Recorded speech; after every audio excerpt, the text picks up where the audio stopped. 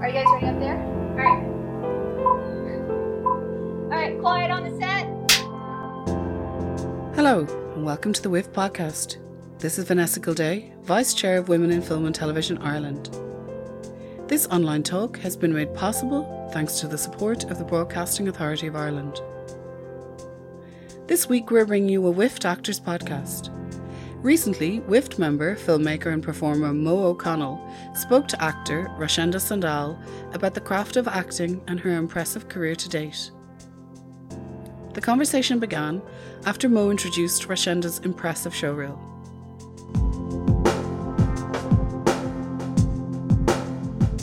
That is the most impressive showreel I think I've ever seen. I remember I saw that a few nights ago and I was like, oh my God. This is crazy. This is so powerful, do you know? Yeah. It's when you're an up and coming actor, you kind of you want a scene with maybe a famous person where you're doing a bit part or something, and maybe that looks kind of huge scenes with all these huge actors, and you're playing above them. Do you know what I mean? Knocking it out of the park. It's brilliant, Shen. Thank you so much, Mo. Thank you. So I suppose I know you, but everyone here wants to get to know you. So just tell us about yourself, where you're from and what got you into acting and all that type of thing. Of course. So I'm Rashenda Sandal, born of Grimsby Town.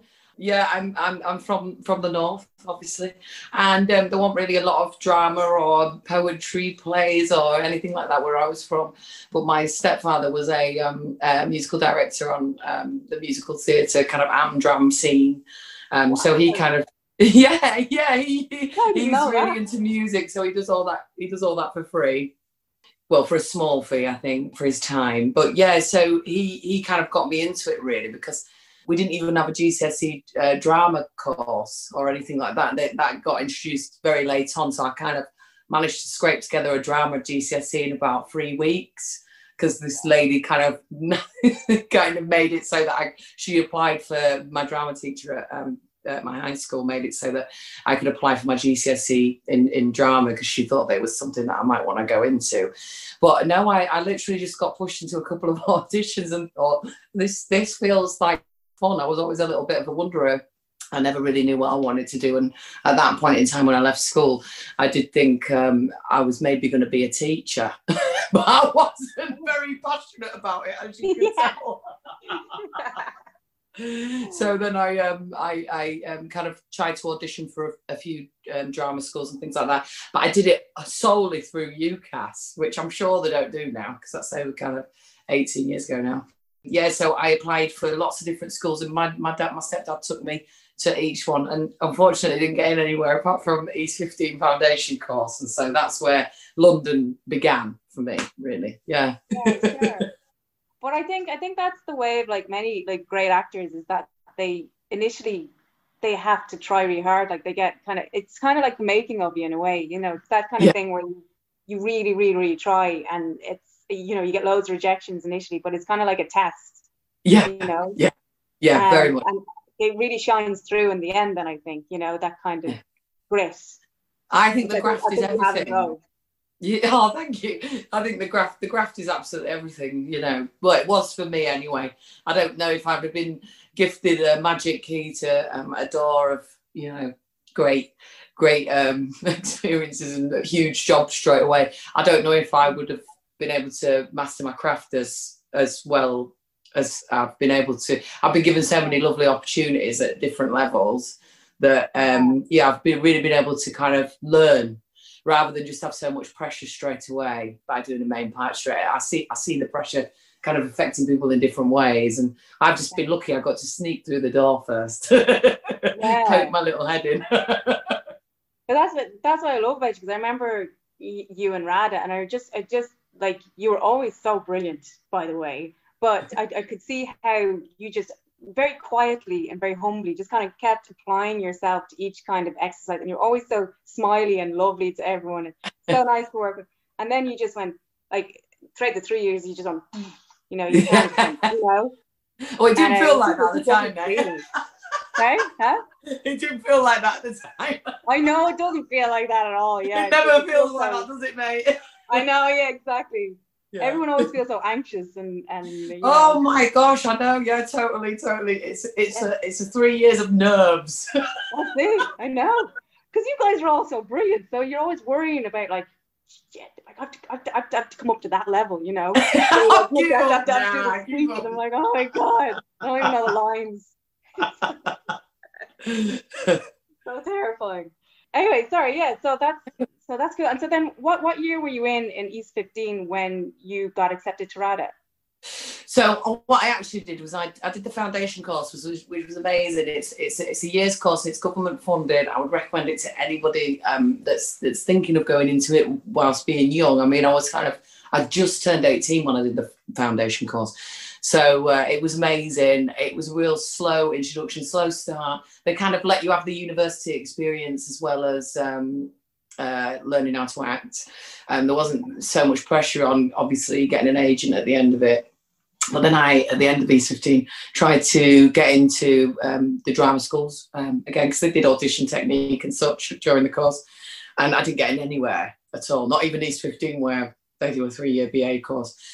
So I just went out and worked for a year, which was awful, but also I now look at it very fondly now. And then I tried again, and I only got East 15, the 3-year BA course, East 15. So I didn't want to be another year out of education. So I took a punt and started doing a 3-year BA degree at East 15. And then I saw the kind of results coming out in terms of like the business side of things, in terms of agents, and 75% of at that time, I'm not sure now, but at that time 75% of actors who were coming out of that place were not being signed. So I was like, that's my own, because I was from where I'm from. I don't know anybody in the industry at all. I don't even know any writers. I've never even seen a play. I'd only ever seen musicals. So I was like, that's my gateway. Having an agent is the business side of it, and you absolutely have to do that. So I thought I would just give myself one more chance to try and get into one of the top 4. And look, my luck was there that year. So then, and then I got RADA, and I was at school with you. Yay! Yes.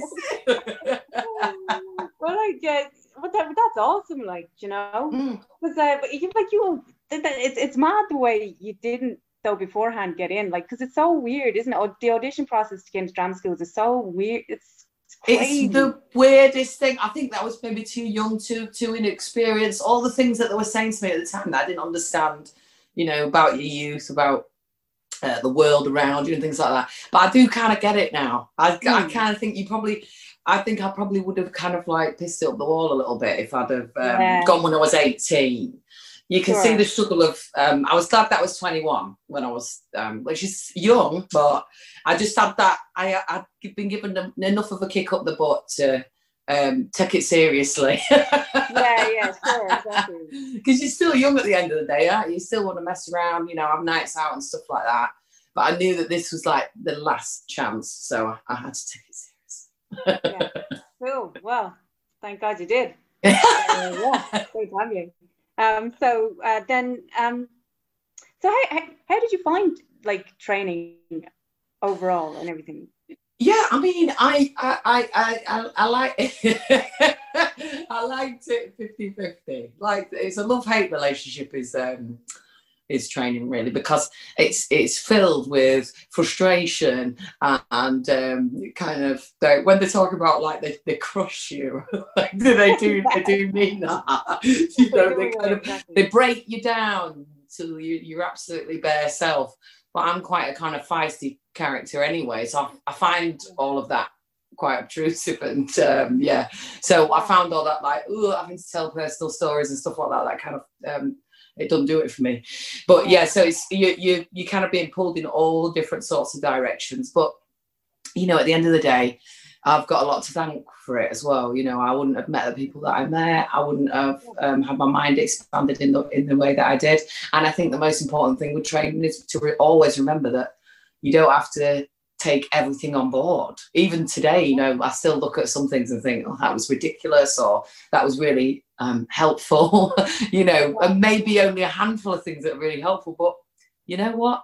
You learn on the game. So it's, it's part and parcel of what you have to do, I think. But also people that don't train are just as brilliant. So it's like, that was just my path, you know. I had to do that because I had no link at all to the actual real business. Yeah, same. But I found, like, what you said there, like mind expanding, I found it really mind expanding. And also there was things I didn't get at the time, but I got maybe a year or two later. I was like, oh, such a and it's so annoying, that, isn't it? Because it's like your mum and dad kind of saying to you, you know, your school years are the best years of your life, and at the time you kind of go, no way, you know.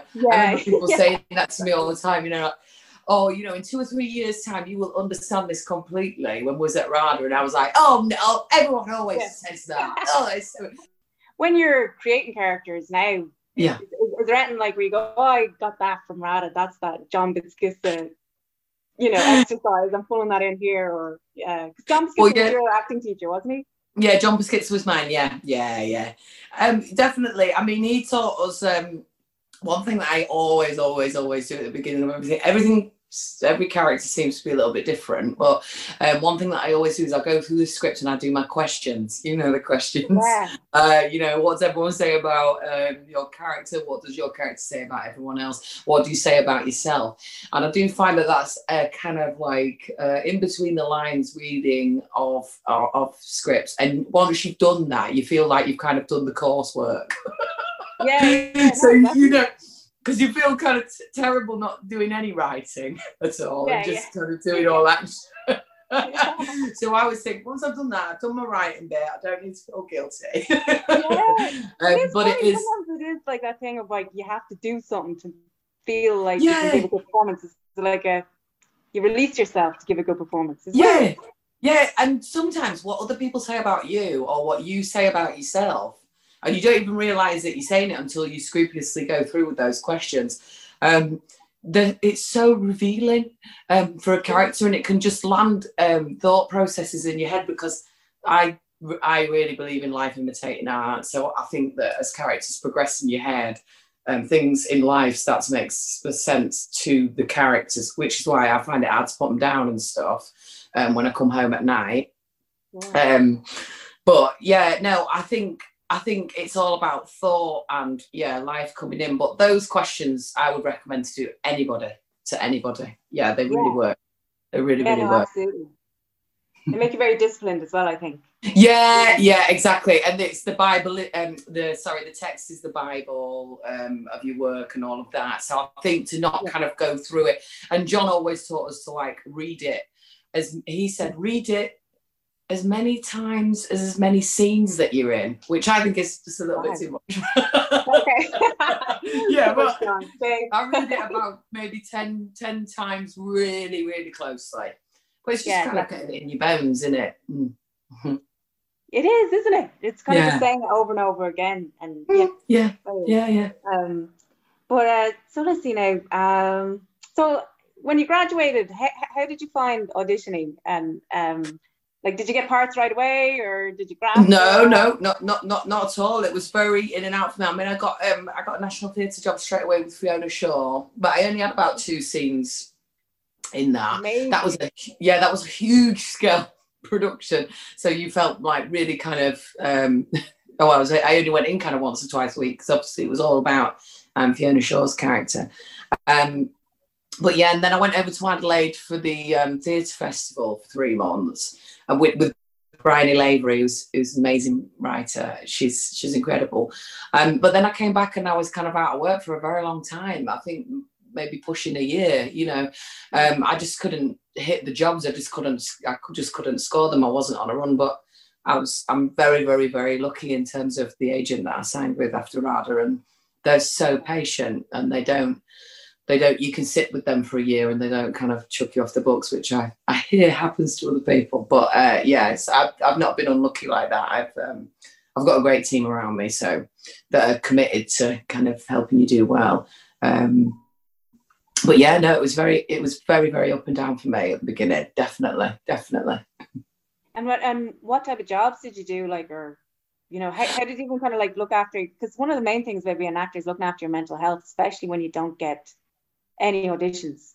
Yeah, Get yeah, auditions, and you really want a part and you don't get it, you get rejection. yeah, Like, so I know. how did you deal with that in that period? Like, Well, it was very hard. They call it in my house, we call it the Sainsbury's dip, where you kind of think, would I just be better off working in Sainsbury's? What the hell am I doing with my life? But it's called Sainsbury's dip. I mean, it could be any shop. I'm not, favouritising Tesco's dip. Sainsbury's. It could be a Tesco dip. It could be an Aldi dip, whatever.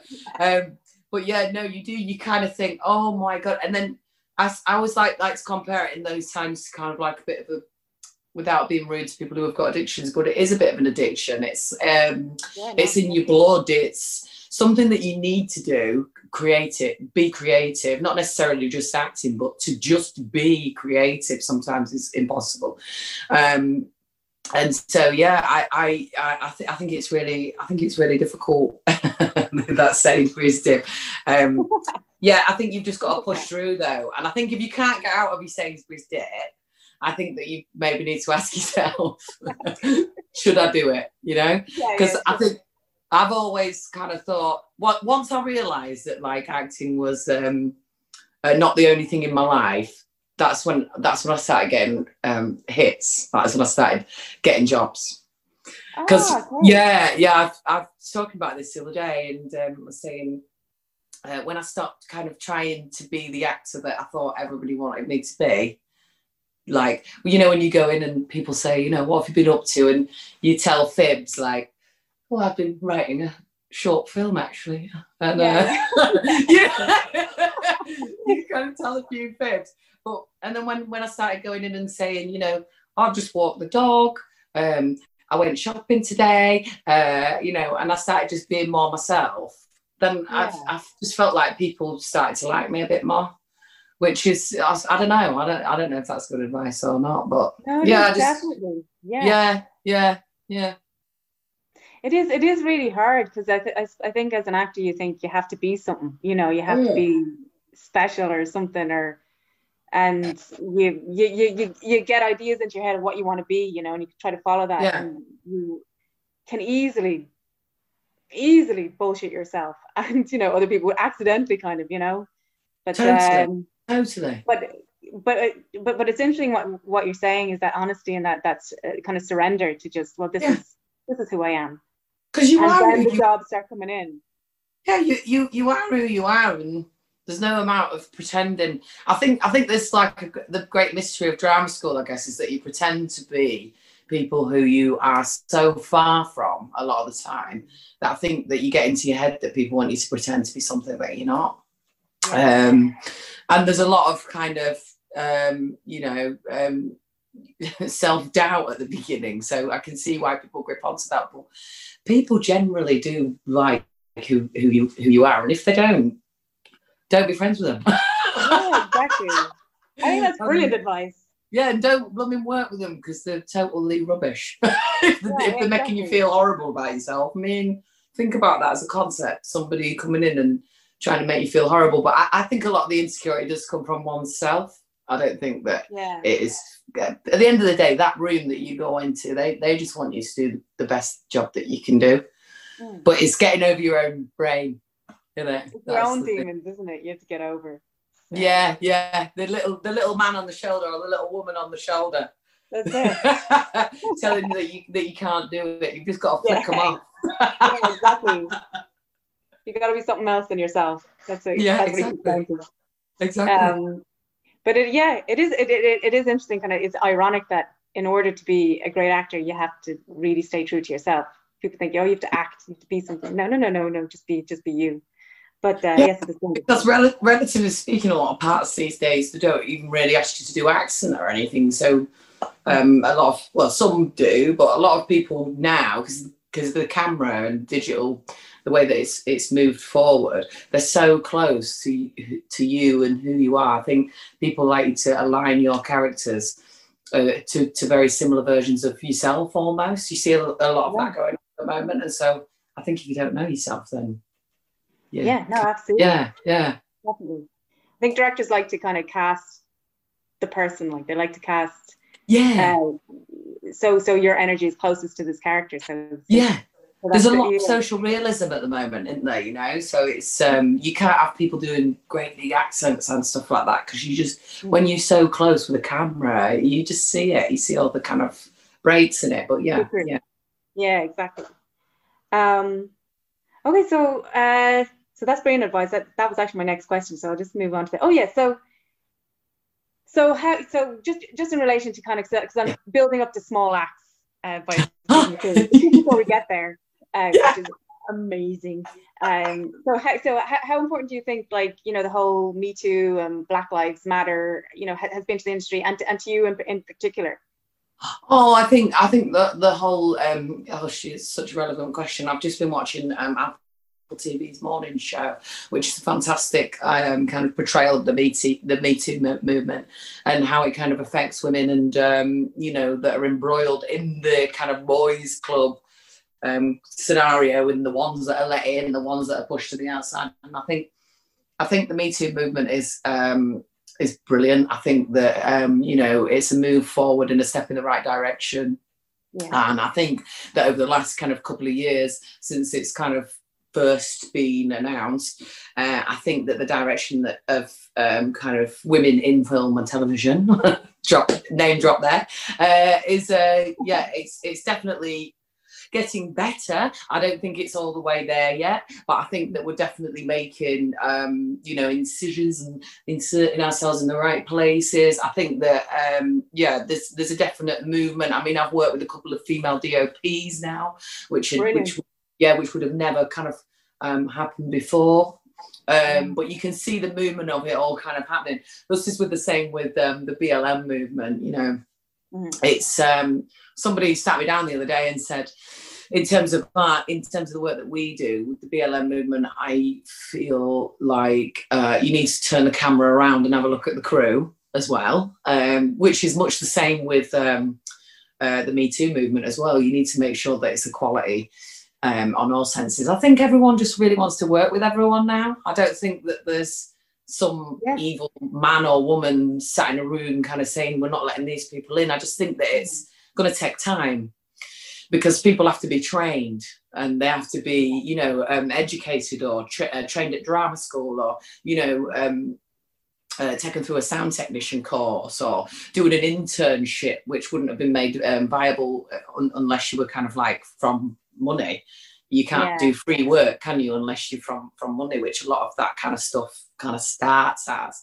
But yeah, no, I think everybody should be able to say whatever they want to say, to be honest. And I think the Black Lives Matter movement in particular for me has been amazing, and it has been a great education, which is what I think is so important in any movement. I think education at a kind of school level, you know, from kind of age 5 upwards, being taught everybody's history properly on a 360 degree. And that includes the Me Too movement, that includes the BLM movement, you know, the LGBT movement. You have to teach people the truth, and you have to let them choose what their biases are, if they have any.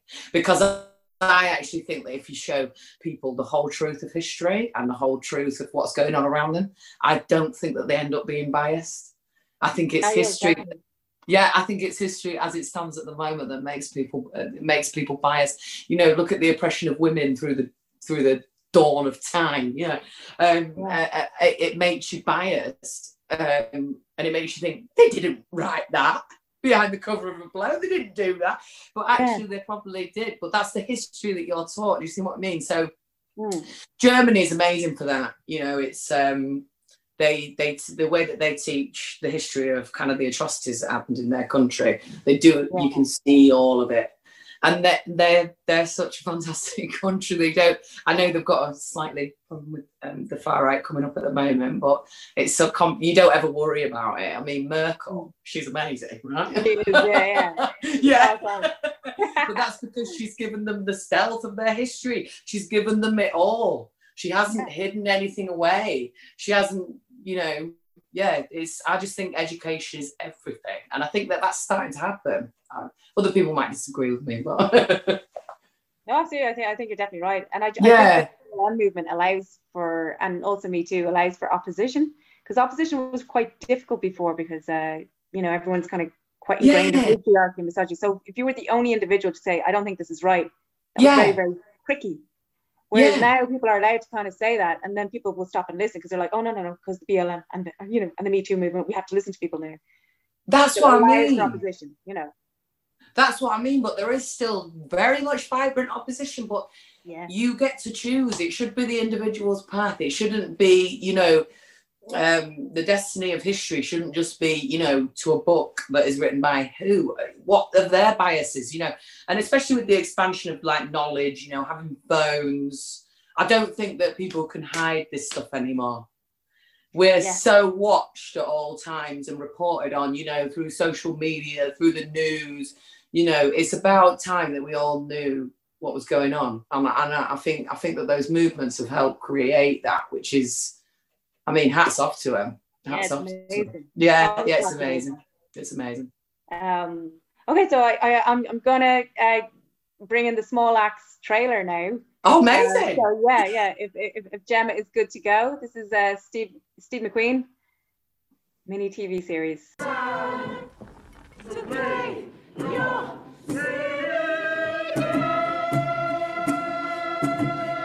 These are new types of human beings. They are not demoralized or defeated persons. They are leaders, but are rooted deep among those they lead. We mustn't be victims, but protagonists of our stories. Don't you think it's time things were different? As individuals, we have an impossible battle. As a collective, we stand a chance. If you are a big tree, we are the small axe, sharpened to cut you down.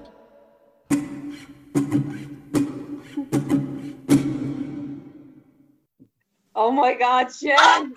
Oh my God, that's amazing! I can't believe it. We're going to London Film Festival on Wednesday, so I'm like, oh, geez, killing me with all the excitement. Yeah. But like Steve McQueen, he's a legend. Really, really cool guy. Seriously cool guy. Yeah. No, he's awesome. He's the most fantastic director I've ever worked with. He won the Turner Prize when he was 21 years old, so he sees everything as it is a canvas, and his work is just incredible. Like, wow. Yeah, he is. Yeah, but I've read some interviews with him where he really just expects his actors, like they're artists in his like, the way like some directors don't necessarily look at actors as artists. No. He does. He's like, well, you have to bring it. And you do, and he doesn't do anything like marks or anything like that, like on the floor. The crew move around you, so it's very smooth, collaborative work. But yeah, it was the most amazing job ever. Yeah, oh my God, absolutely. It was awesome. It was such kind of amazing thing to be asked to come on board with, and ferocious, violent, emotional, loving, funny.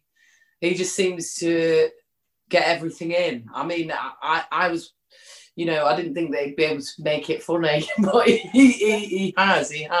So it was an amazing experience. Really, really, really so cool. And you played Barbara Beese. Yeah, Barbara Beese, who was one of the political activists, and luckily for me, she's actually still alive today. So the two ladies, myself and Letitia Wright, she plays Althea Jones, and they're both real ladies in real life, still alive. Everybody else, unfortunately, has died over the years. But yeah, so they're still alive. So it was amazing to be able to play a real person and an activist, and activism in those days was a lot more kind of you know, you had to print the leaflets and the pamphlets. Everybody who was at that protest that day had been handed a leaflet or had heard about it word of mouth.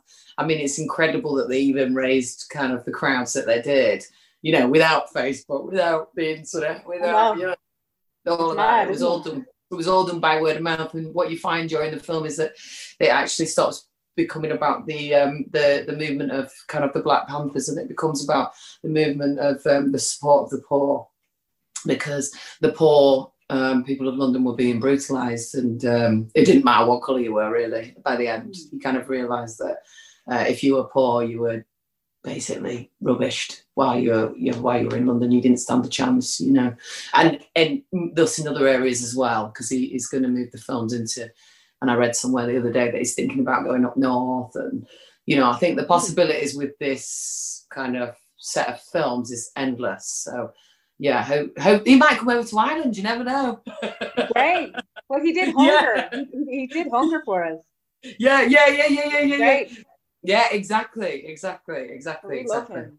We absolutely love Steve McQueen. He's ours, do too. Okay. He's ours. British. Well, the British press always claims Irish stars, so we're like, well, Steve McQueen's ours then. Yeah, he's ours. I'm sure we're really happy with that. Yeah. But what was I going to say? So it's about the Mangrove March, isn't it? It was social activists used to always go to the Mangrove restaurant and hang out there, wasn't it? And then it was closed down or something by the police, and they went nuts. And that's it got kind of well, basically in the community at the time, it was the beginnings of kind of like stop and search. So young Black men were being stopped and searched, and they didn't know their rights. So this Mangrove restaurant, Frank Critchlow, who opened it, he didn't want to politicise it at all. He kind of saw it as a place where the Black community could come and meet and have chats and eat food. That was his original idea with the place. But then, because the police ended up raiding it about 4 times within the film. I think it was something like 15, and like these people were just having their homes torn apart time after time after time, and they just all had enough. And there was links to the Black Panther community through Althea Jones, and she kind of brought that forward to Frank, and so it's that's how it kind of started. They thought that they would do the kind of peaceful protest, and unfortunately it ended in violence, as much as these things generally tend to, because the police at that time, as you'll see in the film, was kind of littered with like racists and, you know, homophobic people, you know, everything was in there. But I think he's kind of shown that really well in the film, to be honest. I think that you see the differences in opinions as because you've got to remember it's the 60s as well. So you can see different people have got different views, even within the police officers. It was a very, very, very difficult time. And they fought, and like they say, it was the first time that police brutality had been brought up in the media. So, but it's just crazy because you don't get taught about it at school. This is what I was saying to you about the education thing. Yeah. It is like it is mad, because I was even thinking, like, because I was like, oh, British Black Panthers. It's like I've never really heard of British Black. I've heard of American Black Panthers. Yeah, and it's interesting the way I haven't heard about Black politicism in Britain very much. This is the thing, and that was a real marking point. If you were going to teach Black history properly, then you would use that as a marker. This is the first time that two Black people, because two of the Mangrove actually self-represented in the court, they have got the education for that. There's this real kind of thing with the image of the Black man or woman at that time, that they were uneducated. But Darcus Howe and Althea Jones represented themselves. And these guys won in High Court, okay? They won. So the fact that we're not being taught about stuff like that is a little... I find that a bit... I don't like that. It's really bad. But it's interesting because I was reading in The Guardian the other day, Steve McQueen's own father used to frequent the Mangrove, and he didn't even know the story. None of us knew the story, you see. It was total education to all of us. And so I think that is just shocking, but also brilliant because we're bringing it forward now. So, yeah. Yeah, and perfect timing as well with Yeah. BLM. Perfect. Yeah, totally, mate. It couldn't be more perfect. But I had one quick question about that as well. Just I saw pictures of Barbara Beese online, and she was holding up like a pig's head when she was protesting. Yeah. What's that about? Well, it's about. I think I'm going to say this. It's about the pigs. It's about them. It's about the filth. It's about the 50. It's about the filthy pigs. Is it? Yeah. You need to decapitate the kind of the awful pigs. Don't you need to get rid of them? Which is why she kind of carried the pig's head. But it was a real one on set. Okay, deadly. And there was a prosthetic one ready, but I wanted to hold the real one. Yeah. But it weighed an absolute ton. It weighed an absolute ton. And did you feel any pressure, like playing a real person? Was there any pressure? Oh, I mean, there's always a little bit of pressure playing a real person because you want to make sure that you're representing them in the best way to your capabilities, and also the son, Darcus Beese, who is actually a baby in the film. He's like a real person as well. So that's his mum at the end of the day, you know. But he's been amazing. He's been kind of sending us songs and things like that he remembers his mum and dad playing, and so it's all, you know, all the communication that you make beforehand. You just really want to make sure that you've done a good job by them. And I mean, I still don't know now. We're going to the screening on Wednesday. We'll just have to wait and see if they like it or not. Yeah, I'm sure they will. I love it, John. Have a great time as well. That'd be amazing. Well, flipping done. It's gonna be. I can't wait to see it. So then the next thing I'm moving on to now is Lisa McQueen in Line of Duty. Yes. Holy, so cool! I love it. And I just like, you know, okay, there's loads of spoiler alerts here, so if you haven't seen it, stop listening. You should have done by now. Yeah, exactly. But I mean, it's so good because like when I was watching it, like I suppose maybe you can explain to people how you actually did this, because I suppose it's a real actor thing, but you just resonated like a bad childhood, you know, like I could just feel it, like, because like there was like even as you were kind of poker face going into these, you know, meetings with all these kind of really bad guys, and you know, and you're talking to Stephen Graham, it just like was pain underneath the whole thing, and a real heart, you know, and you didn't have to do it, like you weren't doing anything, but it was there, and so just to talk us through that, how you did that as an actor. I mean, I thought at the time in the media, this whole this was talking about life imitating art, this whole thing, the idea of crossing county lines, they call it, was in the media a lot. It still is now, where they get, because my main kind of issue and question for the part was, how is she where she is? How could that even be possible? And so, as luck would have it, the media was really going in gung-ho with these county line kids. And what these county line kids do is that they come from somewhere like London or Manchester or where there's a port, and they will travel the drugs.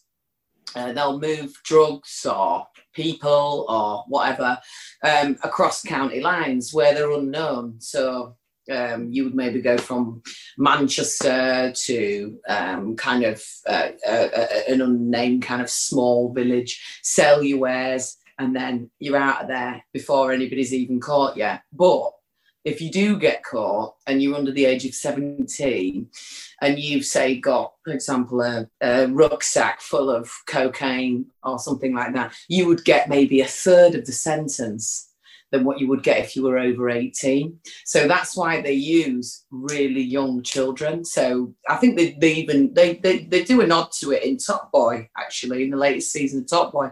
And there's something like a kind of 10-year-old kid that's travelling guns to Manchester from London.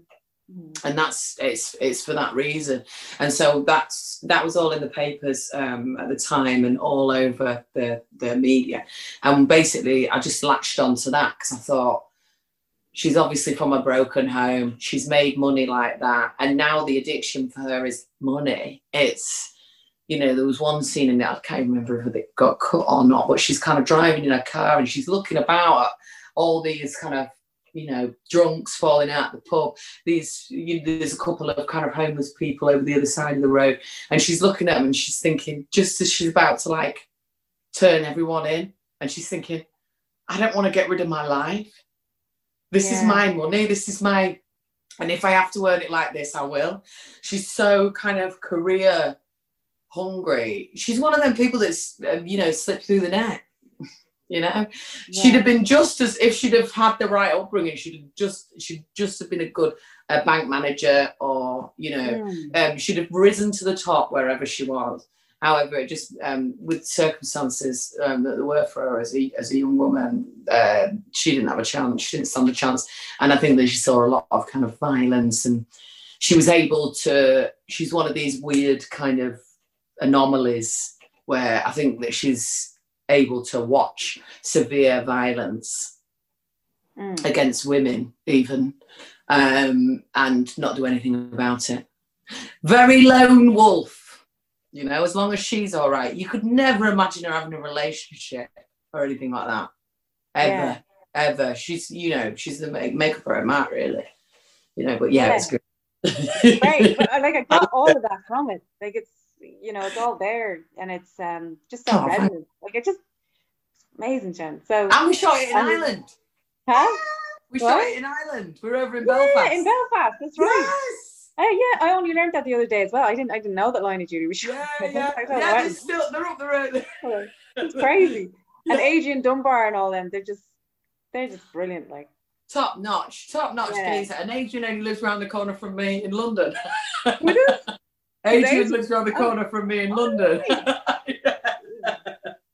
He's lovely. I know lots of people who know him. I don't know him, but they're always like, he is a very, very nice man. Very nice man. He's lovely. They all are. They're a wonderful, wonderful, wonderful team of people that are so welcoming, and their work is amazing. And, you know, as much as, you know, the glory of the kind of millions of viewers that they get, you know, they really built it out of absolutely nothing, and they didn't have any budget at the beginning, and it was all really, and it's their baby, and it started on BBC Two, then went to BBC One, and, you know, it's such a lovely story. I'm so pleased to have even been able to go in for a series. You know, it's brilliant. It's brilliant. I love stuff like that that's been like born and grown into. It's like a little family that you're. It's lovely. It's definitely really nice. Really nice. I'm just going to show a trailer or a scene from it there if Gemma's ready. Oh, here we go. Here we go. There's a girl on the unit, Lisa McQueen. Lovely husband. Lovely kids. There's other ways that you could lose them, Jane. As we both know. This is a complicated job. No disrespect. Money, power, respect. That's what I'm in this for. And I reckon you are too. Or we could just piss around all night playing games, Slater. You seem to like that. I've earned my place. I follow orders, that's the way you do business. Look, I need to talk to him because this is business. Talk to me. Surveillance of Lisa McQueen, the female OCG nominal. Tommy got immunity, witness protection, the works. We still got to him. That's what happens to her rat. You're a rat, John. A rat. Let's get this mess cleaned up before we trade the livestock.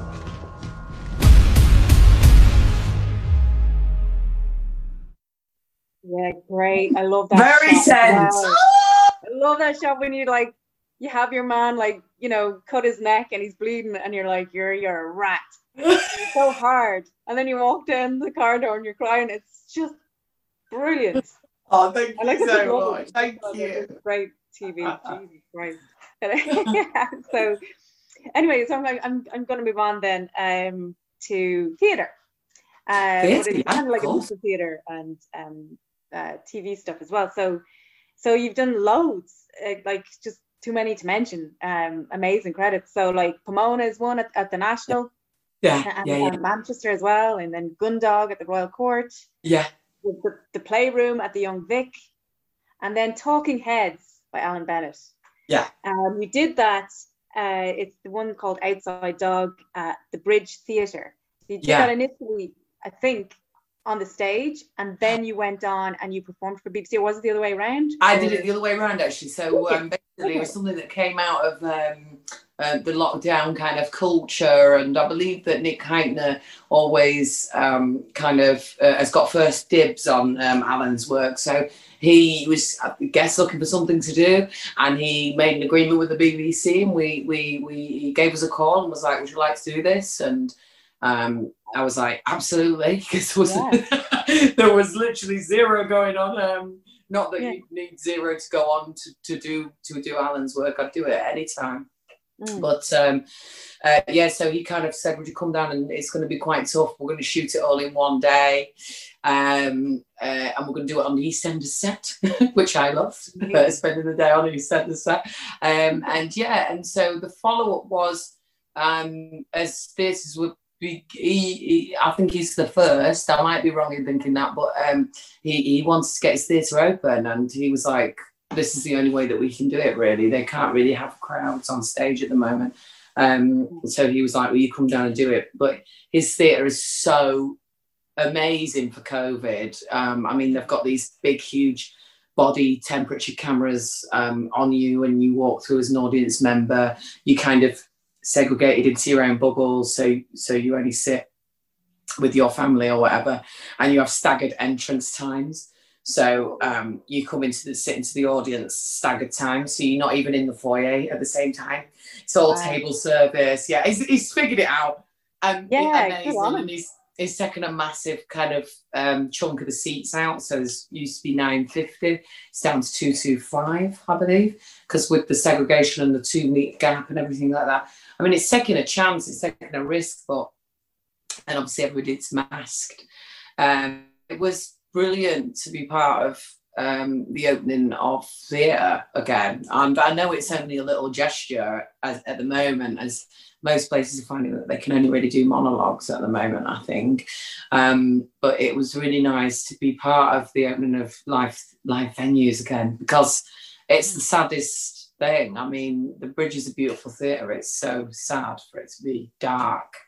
And as with all theatres, you know, it's the saddest thing. And a few of us have agreed to kind of do a small rendition of it in other theatres. So I'm in Leeds on the 17th of November, I think, or somewhere around that time.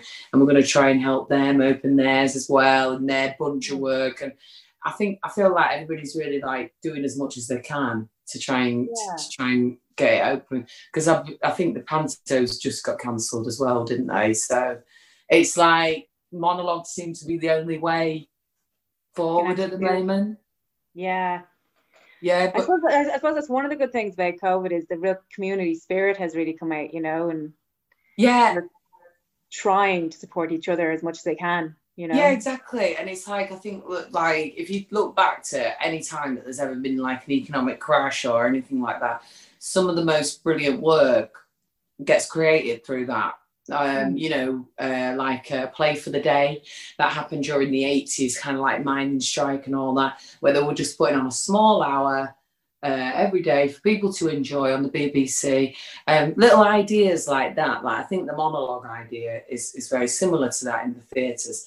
You know, it's just a nice little ease in when there's not a lot of money around and there's not a lot of people in work and the industry's kind of stopped. It's nice to just give a little flavour back, innit? You know, it's missing. Certainly, it's missing. Definitely, and it's such a great story as well. Like, the writing is amazing. Oh, Alan is, and he's amazing. I mean, we never got to meet him because he's actually like quite old, and so I think he's really isolating a lot. But he wrote letters, he wrote his cards on the first night. He gave us his telephone number. He doesn't have a mobile, so it's his home phone. Nice. You got, it was so cool. You got to ring him, and his voice is so distinctive. Yeah. You know, it's like, hello, love. But it's like, it was amazing to speak to him, and also to see his writing his actual real writing on a piece of paper. Yeah, like not like a text. Amazing. But no, it's so cool, and it's nice to ramp it up and bring it into a modern society's view of the ideas that come through in that piece, because obviously our ideas on kind of mental health, mental well-being have massively changed since the 80s. Yeah, definitely. So it was nice to kind of like bring it to the forefront, really, about being not well and being with somebody who's like really a horrible person, and having obsessive compulsive disorder, which I think in the 80s and 90s you kind of thought that was to do with cleaning, but now now to do with the expansion of the knowledge, it's more about your obsessive thought process and about you're trapped in your own head. So yeah, that's what I wanted to bring to it. It was so interesting because you were doing so Julie Walters did it back in I don't know when it was. So she did that same monologue for the BBC, and then you did it recently. It's so interesting to see them, but they're both flipping brilliant, like, you know. But it's just so interesting to see your the modern take on it, and your rawness in it is amazing. Like, you're just on the brink constantly, because, you know, if people don't know, it's basically just about a housewife and it's monologue. And it's essentially quite theatrical, so the director kind of allows you to do it in almost kind of lots of one takes. There's a couple of mid shots. But so it's quite theatrical, and it's about your husband who is suspected serial killer, you know, rapist or whatever. So and you're trying to kind of deny it, you know, like, and all the neighbors are onto you, and kind of, you know, the police are around and stuff. And it's just your rawness throughout the whole thing. You're on the edge, and yet you're trying to kind of distract yourself with cleaning and, you know, keeping up with the Joneses and stuff. Really funny as well, because when you go into those bits, it's hilarious. That's what I mean. He's so like that. But that's his skill. Is it's so light and then so dark and then so. And I believe that he actually wrote that piece, and it was inspired by the Yorkshire Ripper's wife. I think she was called Sonia, and she got a hell of a lot of grief from the press, and because of course, you know, at that point in time in the 90s, the press was so much more powerful, and the paparazzi than what they are today, because obviously now they've been totally overruled by kind of social media and whatnot. But yeah, so they really would be banging on the door. They really would be kind of posting things through the letterbox. They really would be ringing your phone off the hook all day. And so it's about that kind of madness creeping in, you know, and self-doubt and all that. But no, I loved it. Hardest thing I've ever done, you know, 14 pages. Yeah, I'd say so. One day shoot. And all in one day shoot. We did a lot of it, like you say, in one take. And then when you go on stage with it, of course, you don't get the edit. Yeah, exactly. You can't stop it and start the next thing. One moment, I'll go back and do that again. Exactly, mate, exactly. But I know it was sensational, Rajenda. So, like, oh, thank you so much. It was brilliant. So we're going to cue a clip to that now in a second. I don't know if we're going to go from the end scene, but the end scene, I love it anyway, but I'll come back to it in a second. It's his tan slacks. All mucky, plastered up with something. I sneaked in, got a bin bag, fetched them inside. You know, thinking back, the police had been round with the dog, but I suppose it couldn't smell anything except Tina. I just sit there, staring at this bag, wondering if there's somebody I should ring up.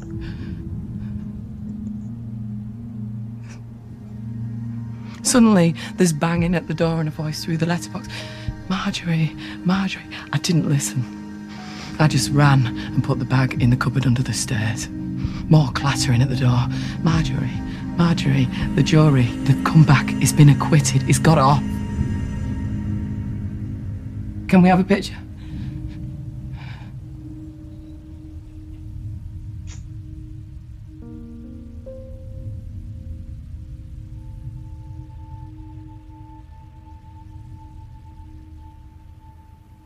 The young woman said, "Did I want any assistance with costume or styling? There'll be a lot of photographers there."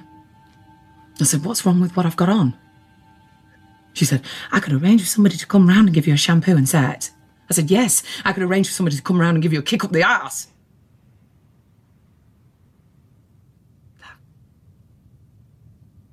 Come to think of it, I couldn't actually.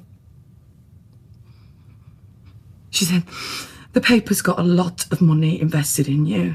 I said, "Well, that's your funeral." Picture of him and the dog. Front page this morning. Dog licking his face, ears up, paws on his shoulder, loving every single minute of it.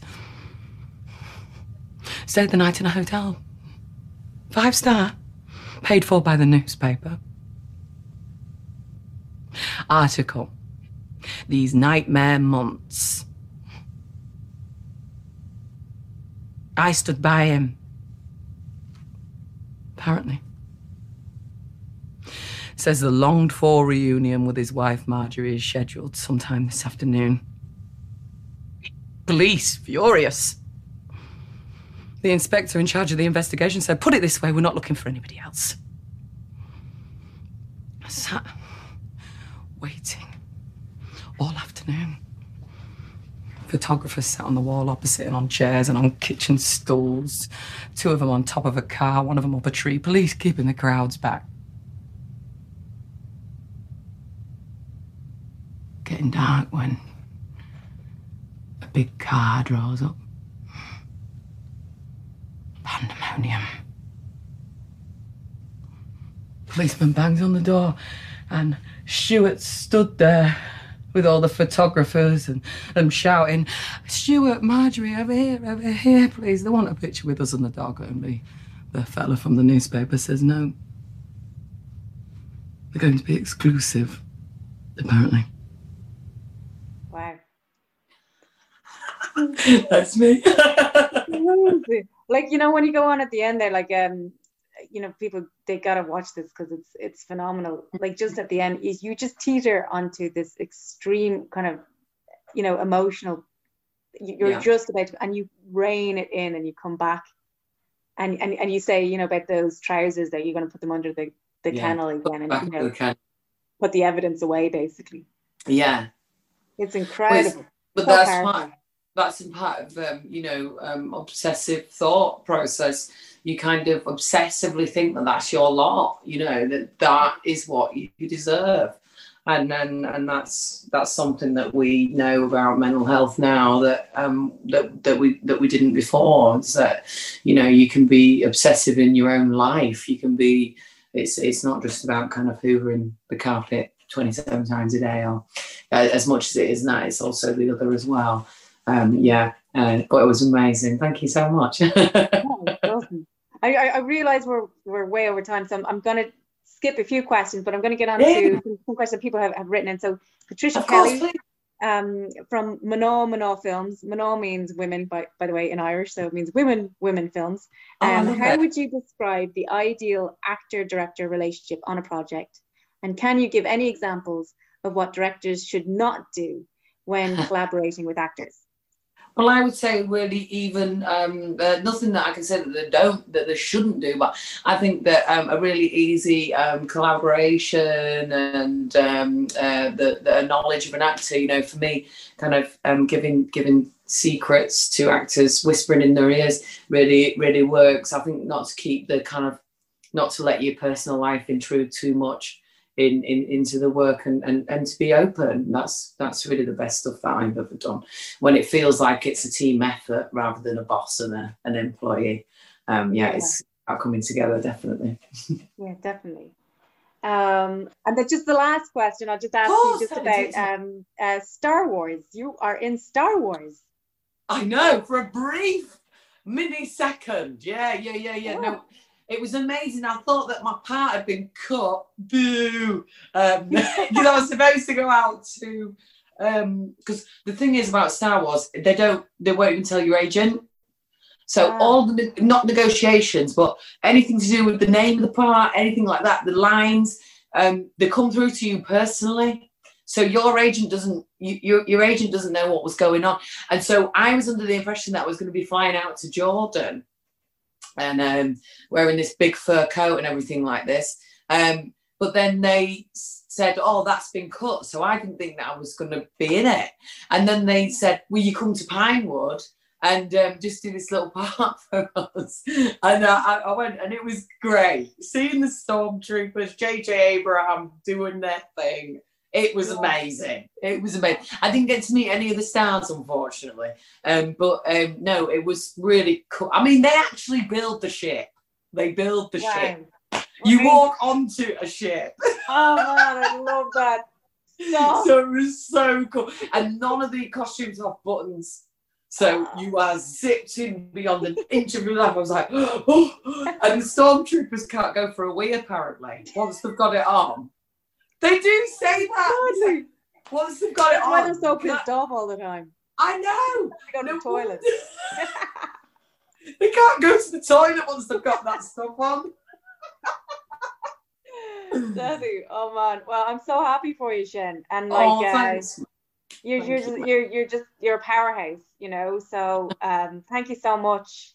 No, thanks for having me. It's so weird. I'm proud of you. It's like it's weird. I feel like I you know, just because I knew you in Rod, I'm like, that's what Shen's done now. I know he's amazing. Thanks so much. I just, I think you're amazing, and you're such a lovely person as well, and so lovely to work with, and you're just such a talent. So thank you so much for being here. Can't say. And when the planes start again, who knows? We might do something together eventually. Yeah, one of these days. I love that. When we can see, when we can meet. Yeah, absolutely. But yeah. Or maybe just a pint. That'd be nice, wouldn't it? Just a pint down the pub. Yeah. I'm drinking wine here tonight. It'd be nice, we get. No, I'm your man tonight. Yeah.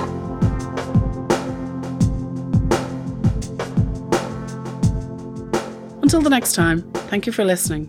For more content, podcasts and information, please visit our website at wft.ie.